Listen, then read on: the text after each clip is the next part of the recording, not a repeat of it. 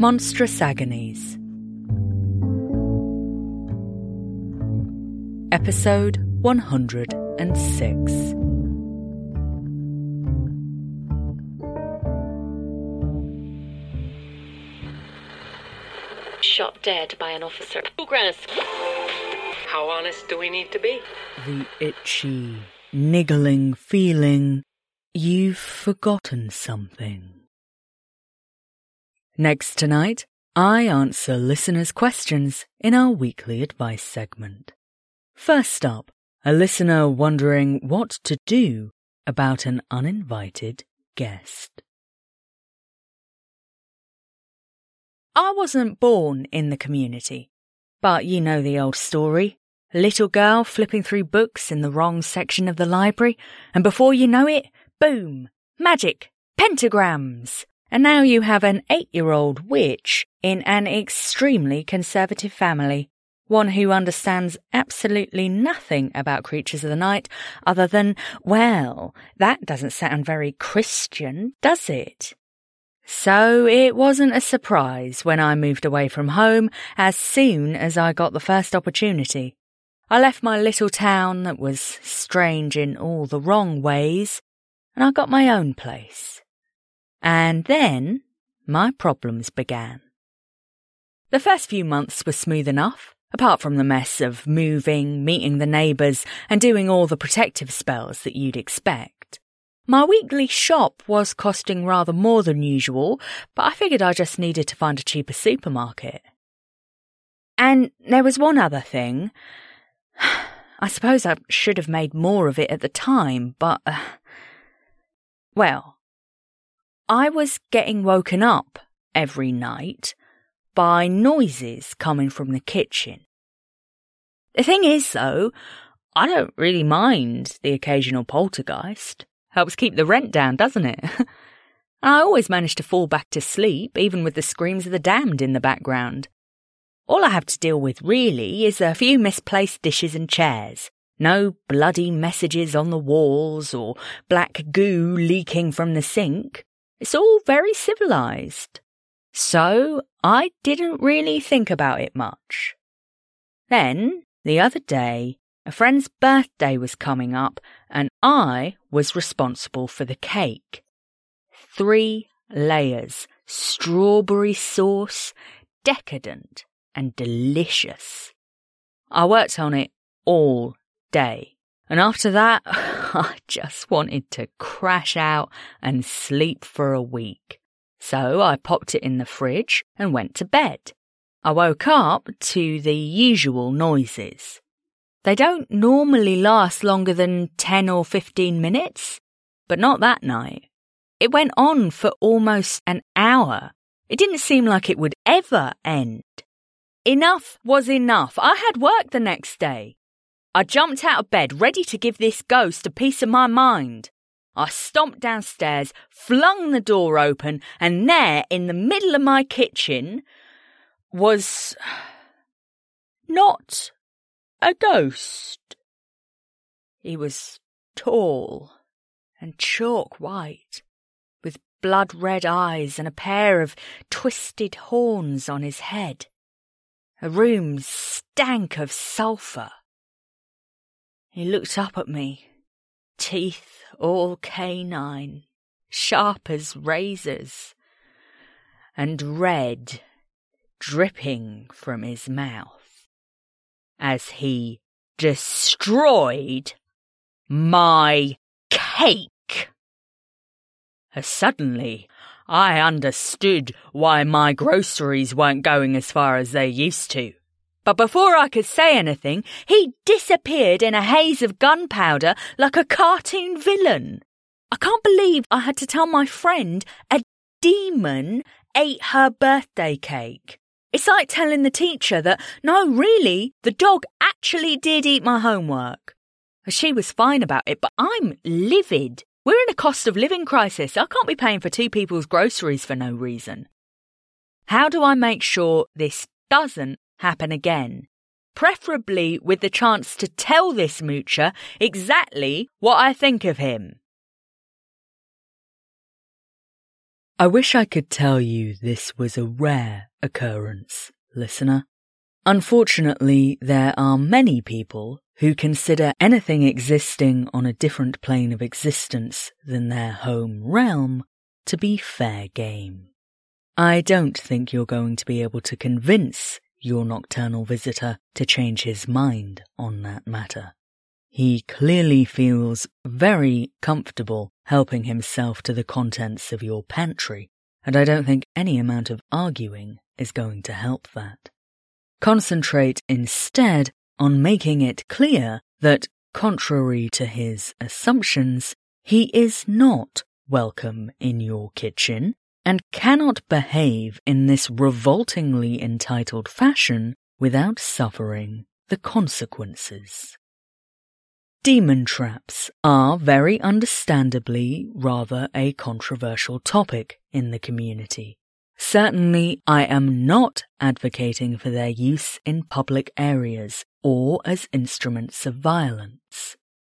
But at the end of the day, they are the best tool for this specific situation. A simple barrier trap should work perfectly well, bouncing the demon's essence back to where he came from before he can wreak havoc on your weekly shop. If you really want to tell him off before he goes, you might also consider a sticky trap that will hold him in place as you give him what for. As I say, I don't think you're likely to change his mind, but you're welcome to try. Do think through your banishment process beforehand, however. You don't want him hanging around while you try to remember which sigils you're supposed to be using. Apart from anything else, it would rather undermine your authority. Finally, I know you've been a practitioner for many years now, but a word of warning, demon traps in particular can be tricky. If you're not sure you're up to it, or if you just don't want to give yourself the extra work, you can always find a pre-made kit that will make the process much easier. And as always when you're shopping, I urge you to support creature-owned, independent businesses wherever you can.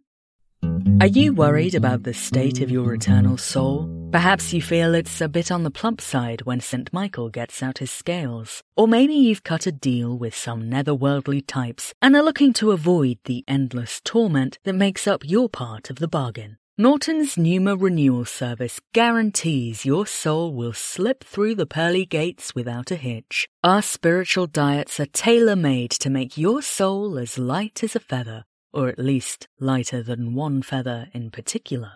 And our army of metaphysical lawyers are trained to find even the slightest loophole in demonic contracts, so you can give old Scratch the finger as you waft your way to eternal bliss. Norton's Pneuma Renewal Service, getting you to the best of all places since 1541. Advance payment required. All transactions are final. Tonight's second letter comes from a listener feeling disconnected from their loved ones. I guess I should start with my family. There's quite a lot of us, 3 siblings, several aunts and uncles, so many cousins that frankly I've lost count. And they're great, honestly. There are 1 or 2 distant relatives that I don't really get along with, but overall I really am lucky when it comes to family. And I'm grateful for that, I am. I know there are a lot of people who can't say the same. With that many relatives, though, you'd think there would be plenty of things one could have in common with them. But that's not the case for me. I seem to be the only one in my entire family that is completely different than everybody else. I have completely different skills and talents, a different sense of humour. I like practical jokes and pranks, and nobody else does. I even look different. I'm the only person in the family with freckles. My hair is totally different than any of my siblings, and my teeth. Still, nobody's ever made a fuss about it. They've always treated me the same, and even though I sometimes wished I could be a little more like them, I never felt like I was an outsider. Until about 5 months ago. I was visiting my parents for a great-aunt's birthday when I found some documents in my mother's study.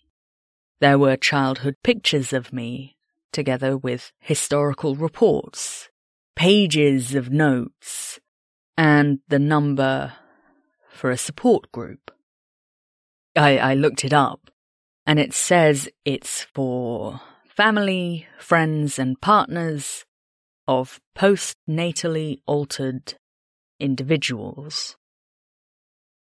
Apparently my parents have realized that I am different, and not just in the ways that I already knew about. I've done some research of my own about the genus they think I am, and at this point I'm pretty sure they're right. And ever since I found out, I've been having a hard time connecting with my family. I feel like I don't belong anymore. And I'm scared they might not see me as part of the family. I haven't talked about this with anyone. I've no idea how to bring it up with my parents. What should I do? I understand your trepidation around broaching this topic with your family, but remember, this isn't new information to them, at least not to your parents. They have known for some time that you might well be a different genus to them, and they have treated you no differently for that knowledge. They have loved you and supported you and taken good care of you. I see no reason why that should change. This discovery seems to have shaken up some of your underlying feelings around not always fitting in with your loved ones. But might it not instead be a source of comfort? You say you've never felt like an outsider. This information doesn't change that. You're still one of the family, just as you've always been. But now, you don't have to worry about pressure to conform to their normal. You're not bad at being one of them. You're just very, very good at being yourself. By all means, reach out to others in your genus, or your suspected genus, and see if you can build a sense of community with them. Take as long as you need to let this information settle. In time, you can bring the subject up with your family, safe in the knowledge that you are asking nothing of them that they have not already proven themselves very glad to give. Their love and support, not in spite of your difference, but because of it. 131.3 FM. Don't touch that dial. Up next on the Nightfolk Network, we're looking at anti-liminal biases in technology. Tonight's guest, automated mapping prototype 4B1-X7, is at the forefront of the campaign against capture and similarly sapio-normative tests. 416 on day 2. Fuller picture of events. Space blindness.